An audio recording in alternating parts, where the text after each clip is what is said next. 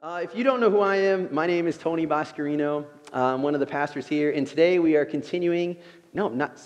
continuing. We are starting a new series that I am very, very excited about called Praying with Paul, where over the next 4 weeks, we are going to be diving deeply into 4 of Paul's prayers for the churches. And I love these passages of Scripture. And I really started paying attention to Paul's prayers quite a few years ago because of my wife, Jess. When I was in college, Jess and a few others were leading a prayer meeting that was much different than anything I had experienced before. So growing up, I went to a small little church, small enough where in the middle of the service, a leader would get up and he'd say, "Does anyone have any prayer requests?" And people would raise up their hands and he would sit there and write them all down. And then he would just pray for them one by one, going through the entire list of requests. And that practice led me to see prayer as simply just kind of like going through a list. And that's okay, and that's great, and we should do that.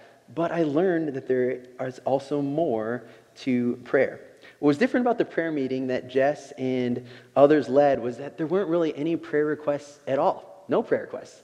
Actually, the point of the meeting was to come before God, to quiet ourselves before the Lord, to listen to Him, and then really pray back what we felt like He was leading us to pray.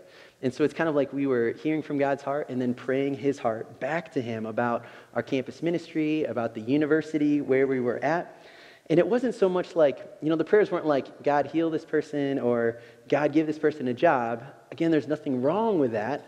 But the prayers that we were praying were more like, "God, open up our eyes to be able to actually see who you are.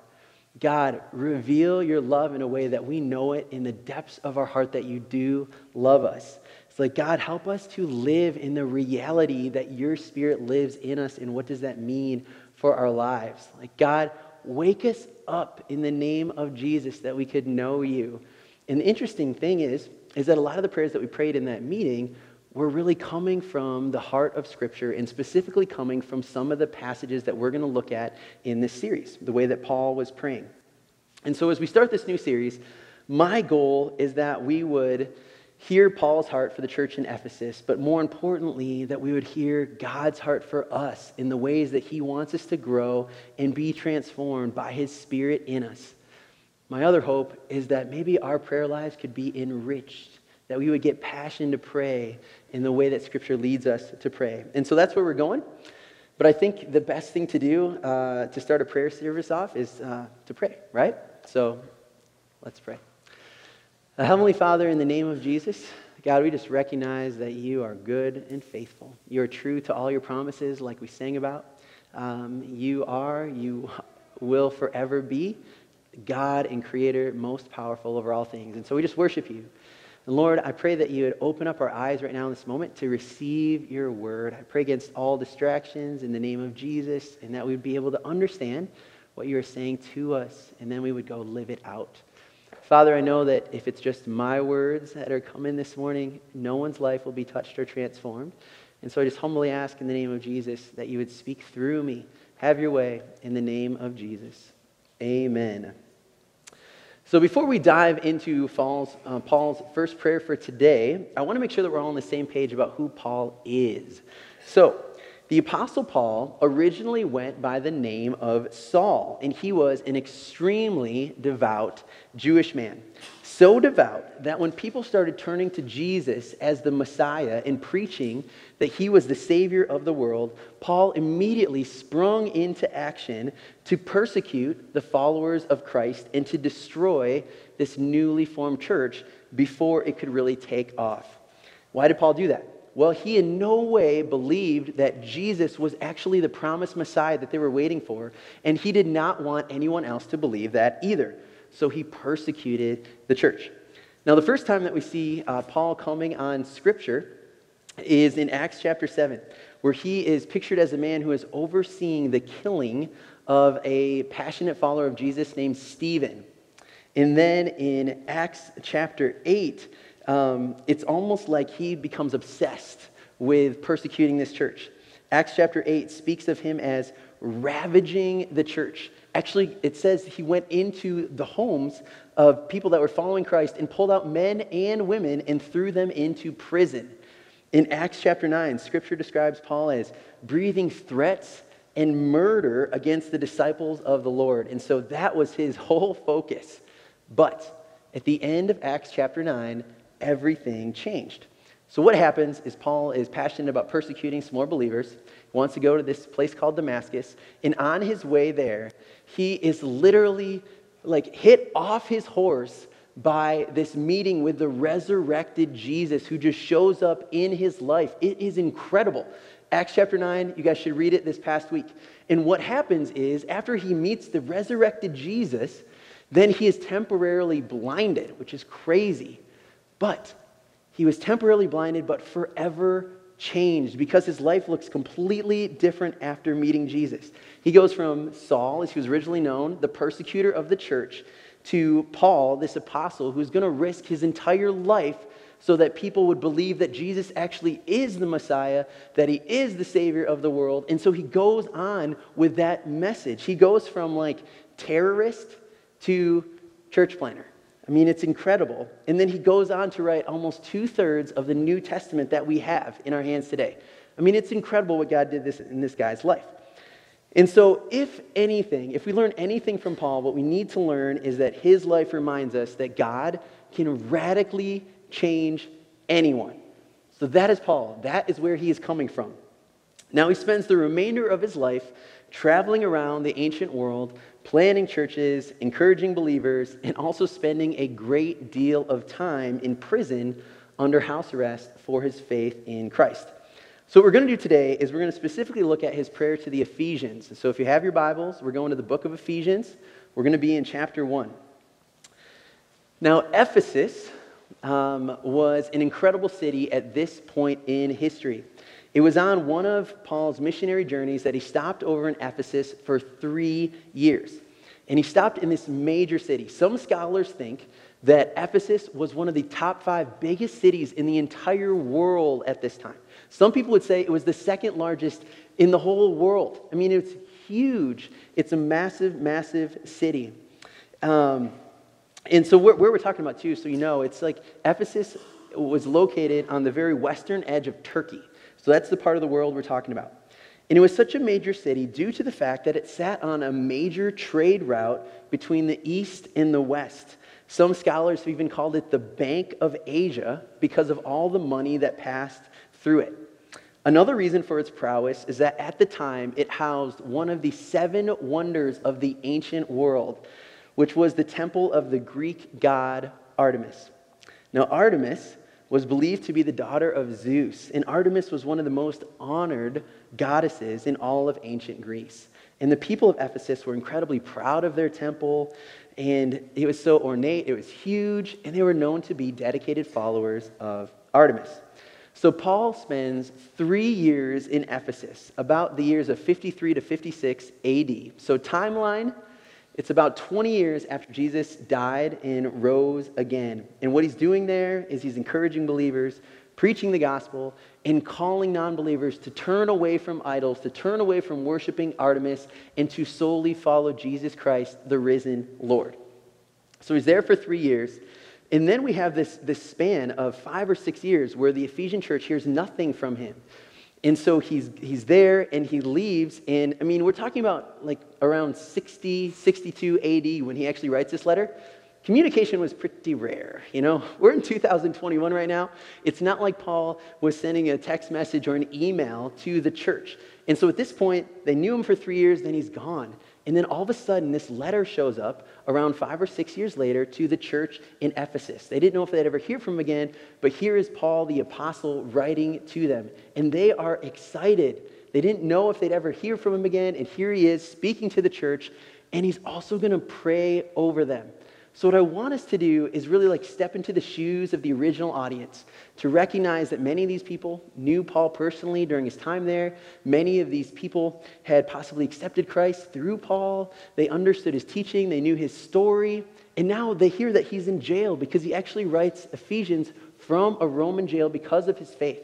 So this is a man who is living everything for Jesus, knows the radical transformation that can happen in someone's life because of Jesus, and now he's written to them. What does he have to say? Whew, you guys feel the excitement? It's inside, right? Okay, so they are excited, and he's going to pray for them. So let's see, what does he pray for them?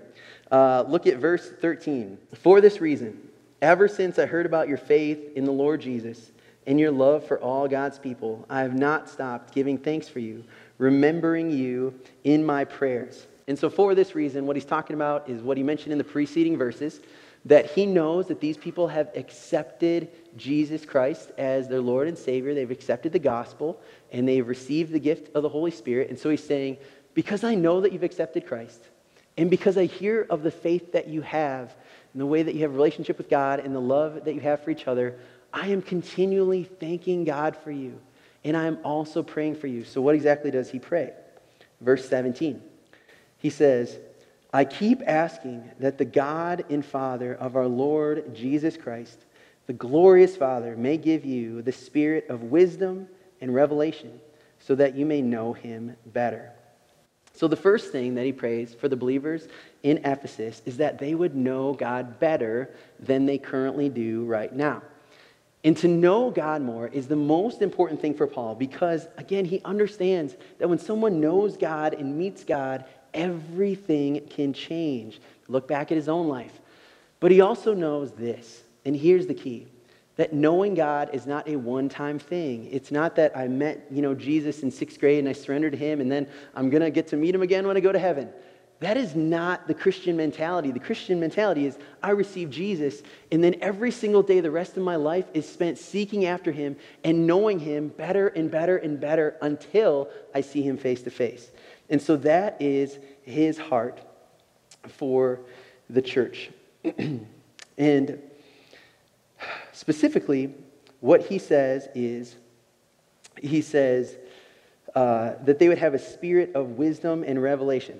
So, what is he talking about there? It's important to note that he's not asking God, would you please give them the Holy Spirit?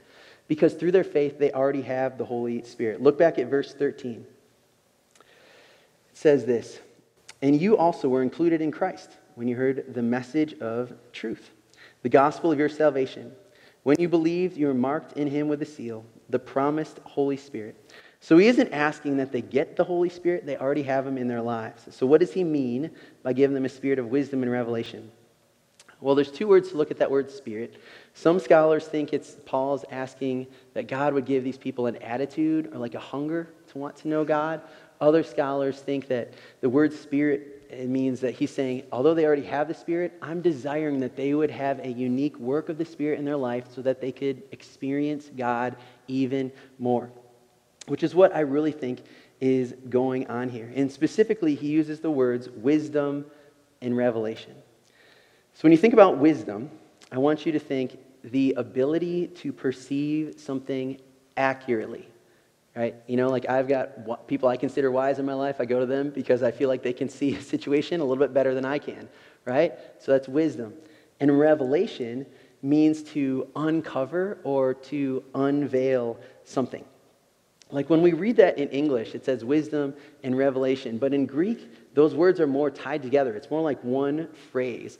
And so what he's actually saying is, God, I pray that they could see you more accurately as you continue to reveal yourself over and over and over again. You see how those things fit together? Let them see you for who you are as you continue to reveal yourself to them. So he wants them to see and understand God more than they do right now. And again, being a Christian is not a one-time knowing of God, but an ongoing, ever-deepening relationship with him. I would relate this to marrying Jess. My wife's sitting right over there. When I was dating Jess, and if someone would come to me and say, do you know Jess? I'd be like, of course I know Jess. Of course I know Jess. Like, I love her. I want to marry her. I want to spend the rest of my life with her. But, like, after 11 plus years of being married to her, I realized I actually didn't know her very well at the beginning. And that's the truth for everyone. Like, the more you're in a relationship with someone, the more that you get to know them. And so Paul wants the church to be in a relationship with God where they continue to know him more and more. And one thing I also want to note is that the word know in your Bibles in verse 17, or your translation may say knowledge, it comes from this Greek word meaning exact, complete, and catch this, experiential knowledge. So he wants them to experience him, not just like know abstract facts about who God is, but much more. He wants them to know the things about God that can only come from a relationship with him. So let's go back to Jess, my wife. Another example. Prior to our relationship, I could have known the facts about her, like I could have known she was blonde. I could have known she has blue eyes. Could have known she went to Central Michigan University. Could have known what town she grew up in. Those are the facts. But now being in a relationship with her and being married to her, I know so much more. I know what really makes her happy. Like, I know what she cares about. And I know what breaks her heart. And I typically know like how she's going to respond in most situations. That's because we've had a relationship and we've grown together. And so that's what Paul is asking that God would do in the Ephesian church, that they would know him, not just the facts, not just know that there is a God, that God had a son, his name is Jesus, he died and rose again. He's asking that they would actually get to know God. And so, like, get to know God's voice. Jesus in the Gospels, he says, my sheep will hear my voice. Like, as Christians, we can actually learn to be like, yeah, that's God. I feel like he's directing and leading my life. I hear what you're saying. If you look through the book of Acts again, too, you're going to see over and over again, multiple times, where it's just like there was this leading of the Holy Spirit, which I believe Paul is asking for the church in Ephesus. So there's times in the book of Acts where they're like, well, it seemed good to the Holy Spirit and to us.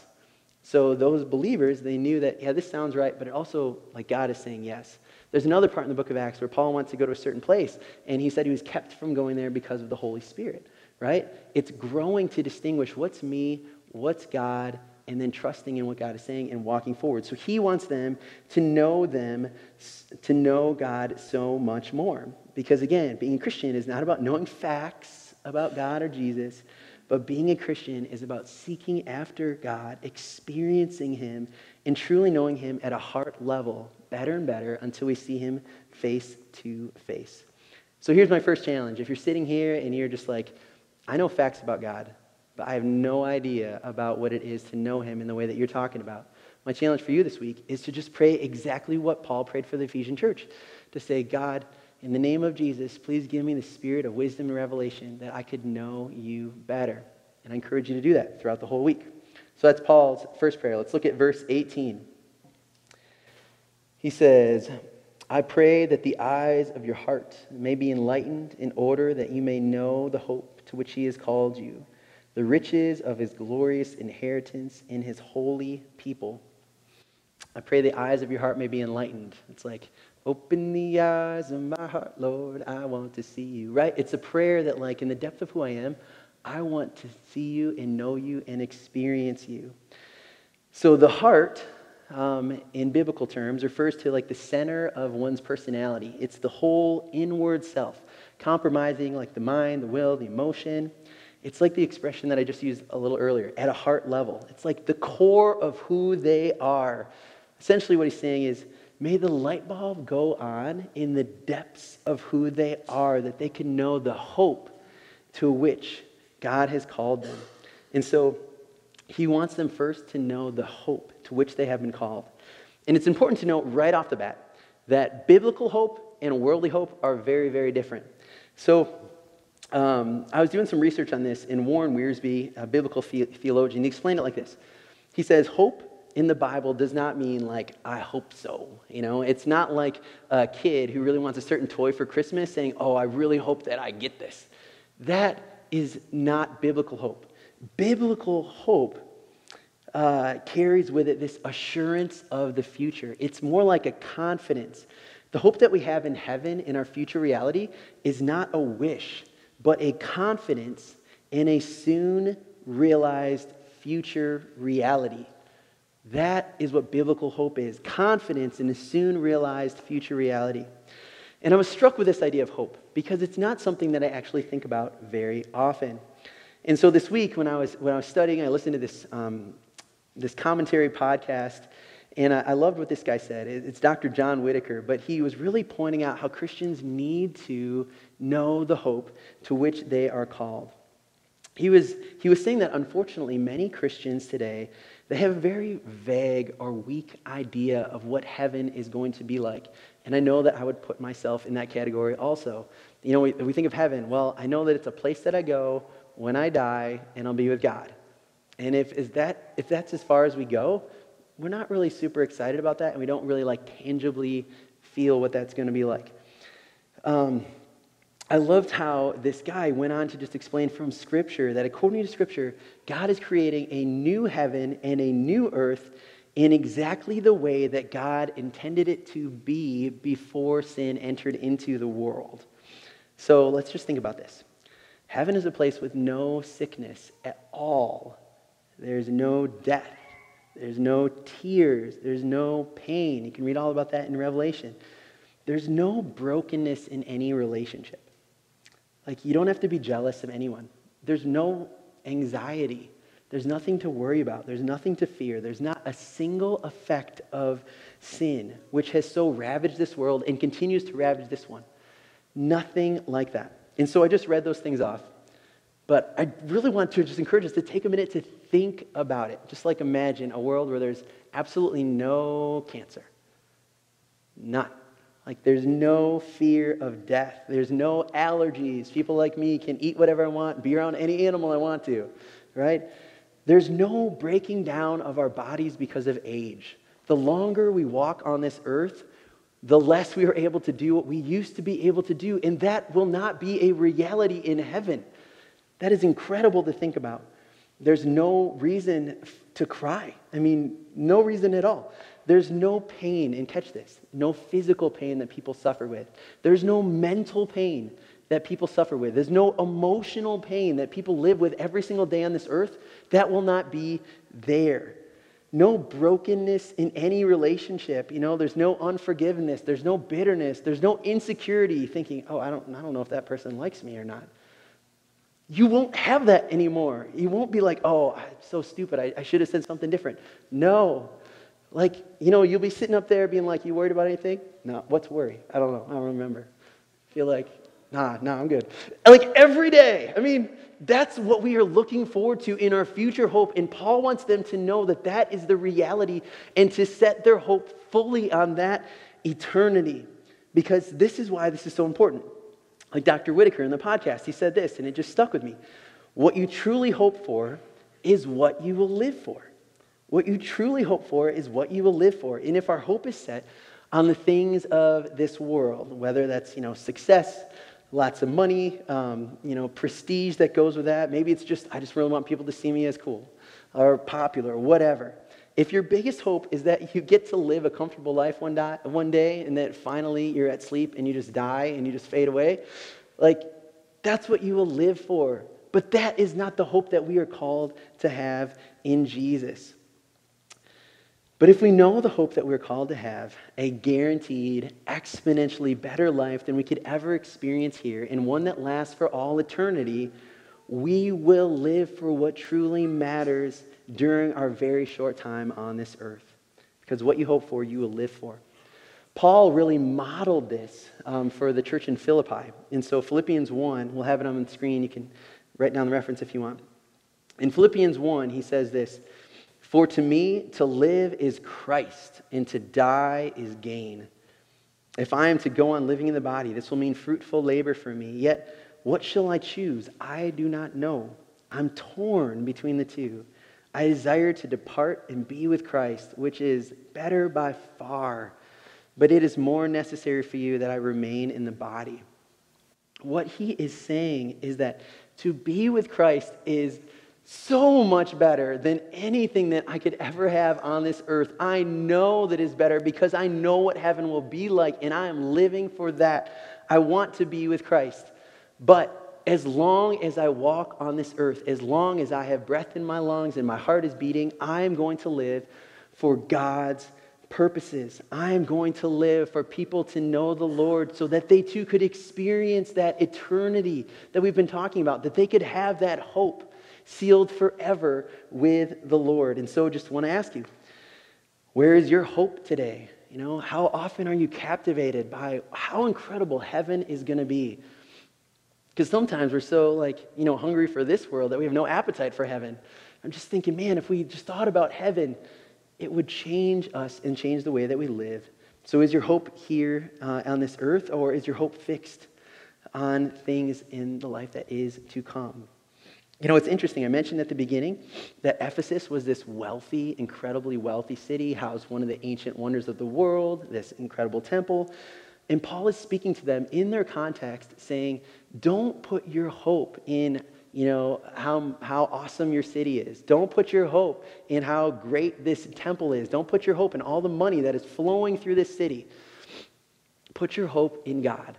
And interestingly, we know from history that Paul was really calling them to the right thing, because Ephesus just lies in ruins now. Temple lies in ruins. The city that had so much beauty and so much money flowing through it, not there anymore. And so we can't put our treasure in the temporal pleasures of this world, but really keep living for something that will last for all eternity. So let's go back to verse 18. So he says that they may know the hope to which he has called you. And then he says this phrase, the riches of his glorious inheritance in his holy people. So this line could be a little bit confusing, but I think it helps to underline the word his, as in his glorious inheritance in his people. So let me explain. What Paul's actually talking about here is God's inheritance. He's not talking about the inheritance that we have as Christians. He's not talking about the riches we have as Christians. He's mentioned those a lot earlier in chapter 1. And so I encourage you to go back and read the beginning of Ephesians 1, because there he mentions so many of the riches that we have. In Christ, we've been given every spiritual blessing. It's verse 3. We've been chosen. Verse 4. Loved. 5. Adopted. 5. Redeemed. 7. Given the Holy Spirit. So we have so many riches in Christ. But here in verse 18, he's talking about God's inheritance. So what he is saying is he is praying that the church in Ephesus would know that they are the riches of God's inheritance. I was studying this passage a lot, and one of the commentaries that I came across, he was explaining that Paul writes, verse 18, to show that believers are valuable to God because he purchased them in order to inherit them. Another biblical scholar, Warren Worsby again, he just says, verse 18, this is an amazing truth that God should look on us as part of his great wealth. Paul wanted the Ephesians to look forward to their inheritance, yes, but also to understand that they too were God's inheritance paid for by him by the blood of his Son. And this is incredible. And I don't know if everyone's understanding what I'm saying. So let me paint it this way. Okay, this might just be my own thought. Maybe you guys don't think this way. I do sometimes. Sometimes I feel like God, maybe he doesn't really like me. Okay? I kind of think that maybe I'm just going to slide in the back door of heaven just because I chose to believe in Jesus, and I'll be okay.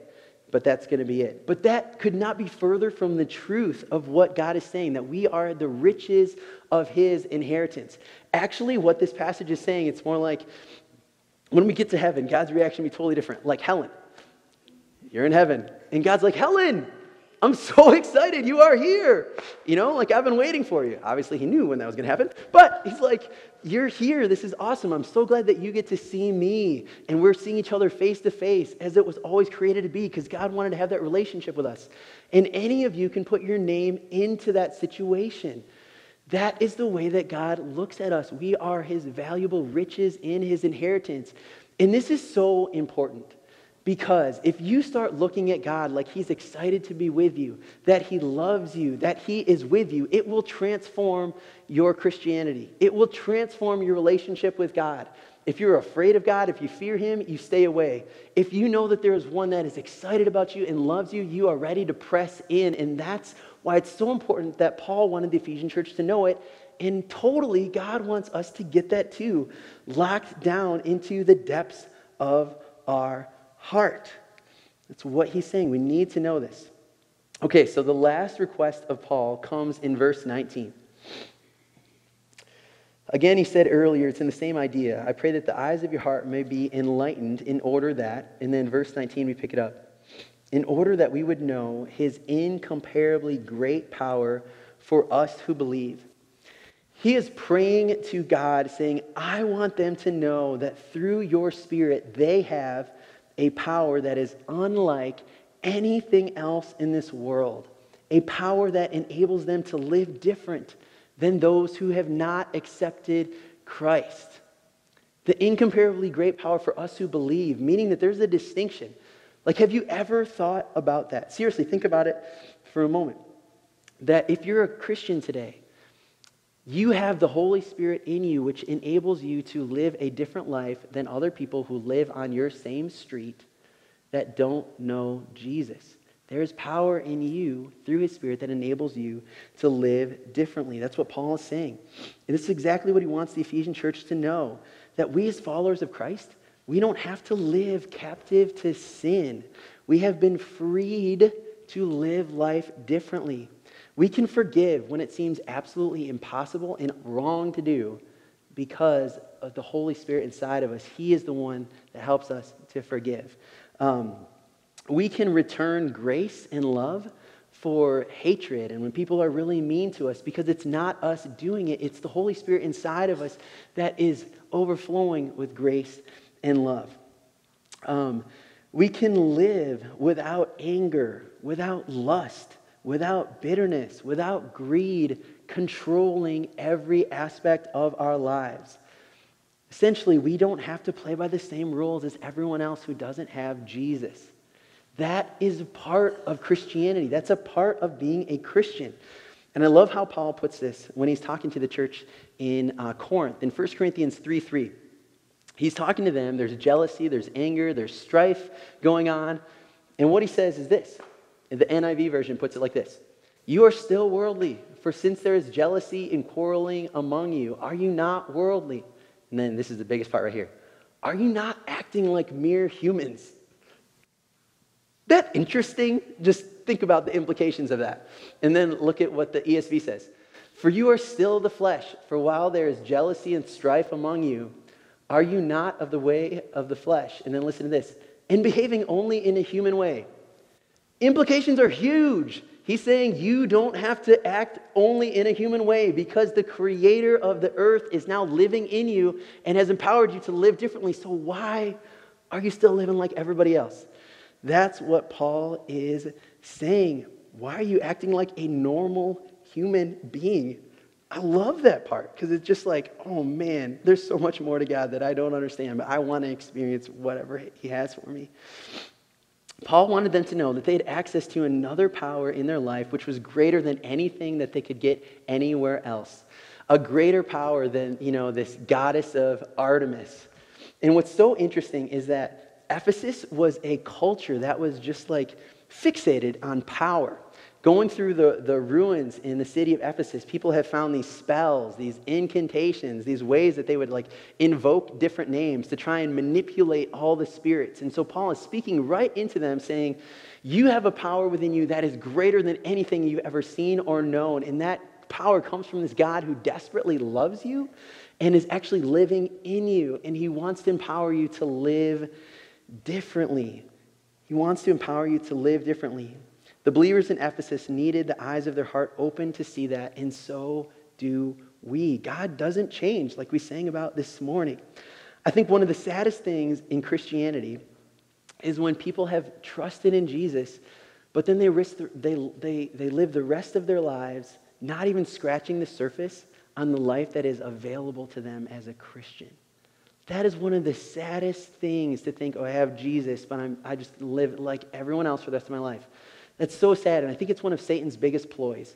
So if he can't keep us from accepting Jesus, his next biggest goal is to make sure that absolutely none of us understand what we have in Jesus.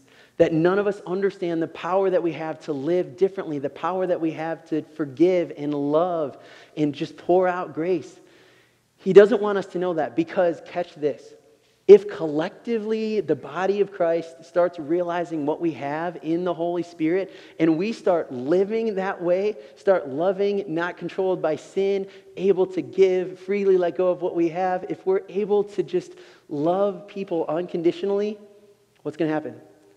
The world is going to take a huge notice of that and be like, whoa, There's something going on with Christianity that is so different than my life. I can't do what they're doing, and I want to know how they're doing it. And the thing is, we can't do it ourselves. It's the Holy Spirit's power in us. But if we collectively did it, whoa, this would be huge. And that's why Paul wants the church to know what is theirs because of the Holy Spirit. And he just wants them to get it so much. And I was just thinking about this. It reminded me of the Antique Roadshow. Anybody know that show? Got a few people?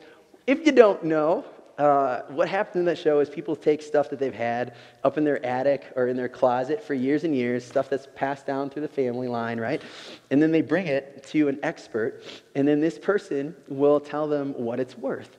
And my favorite part of the show, the reason part of the show is on air, is because people will bring in this thing that they just had collecting dust somewhere, and someone will look at it and be like, this is incredible. This is worth thousands and thousands and thousands of dollars. And I love that part because, they don't even know what to say. They're just like, oh my gosh, I never knew that. They just get so excited and so happy. They had it for years. They never knew what it was worth. And I feel like, unfortunately, a lot of Christians do that. Okay, we have the Holy Spirit, but it's almost like the Holy Spirit's collecting dust in our lives. We have never really realized what he is worth and what he can do. And that's what Paul's like, God, open their eyes to know the incomparably great power of your Spirit. That is what he wants. And that is what God wants for all of us too, completely, to know and to experience everything that God has for us. So, in just wrapping everything up, I really want to challenge you in 4 different ways. I want to challenge you to pray 4 different prayers. So if you're a person in here who is just all about the facts, if you're just all about the facts, I know facts about God, but I don't really know him, then your prayer this week, every single day, is just pray, God, give me a spirit of wisdom and of revelation. That is what I want. If you're a person in here who just, I don't have an idea of heaven, that's so vague for me. I don't get it. I mean, my hope is more in this world. Then I hope and I challenge you this week to pray exactly what Paul prays. God, pray that you would open the eyes of my heart, that I would know the hope to which I've been called. And if you're sitting in here and you're a person that's just like, I just don't feel like God's going to be happy to see me. I don't feel like God loves me. I feel like he's more of a punisher than one who is actually totally in love with me. Then I encourage you to pray that prayer that Paul does. God, help me to see that I am the riches of your inheritance. Help me to see the way that you really honestly feel about me. And then finally, if you've been a Christian and you've listened to everything I said and you're like, well, that all sounds good, Tony, but I've never experienced anything like that, I would encourage you to pray the prayer that Paul is praying, to say, God, open the eyes of my heart that I would be able to know the incomparably great power that you have for me because I have trusted in Jesus. And so that's really my challenge for all of you. Pick one of those, pray it this week, and then let's just believe and trust that God is working in our lives. Just to close with this, we're looking at Paul's prayers in this series. So we're going to be looking at Paul's heart for the church. But we can't forget that we're looking at Scripture, right? So the Holy Spirit moved Paul to write out these prayers, meaning that it was God's desire for the church in Ephesus to grow like that. But it is also God's desire for us to grow in all of those ways. And so as we continue this series, the next 3 weeks, let's just really have an open heart that God, whatever we're reading the prayer about, I want that in my life. Reveal that to me and change me completely. Let's pray. Heavenly Father, it is in the name of Jesus, again, that we come to you. And Lord, I thank you for the power of your word. And I pray, Lord, that you would wake up me and every single person in this room to the truth of it. God, you say it's alive and active, but sometimes we don't experience it like that for whatever reason. So, Lord, make your truth alive, or at least show us that it is alive already.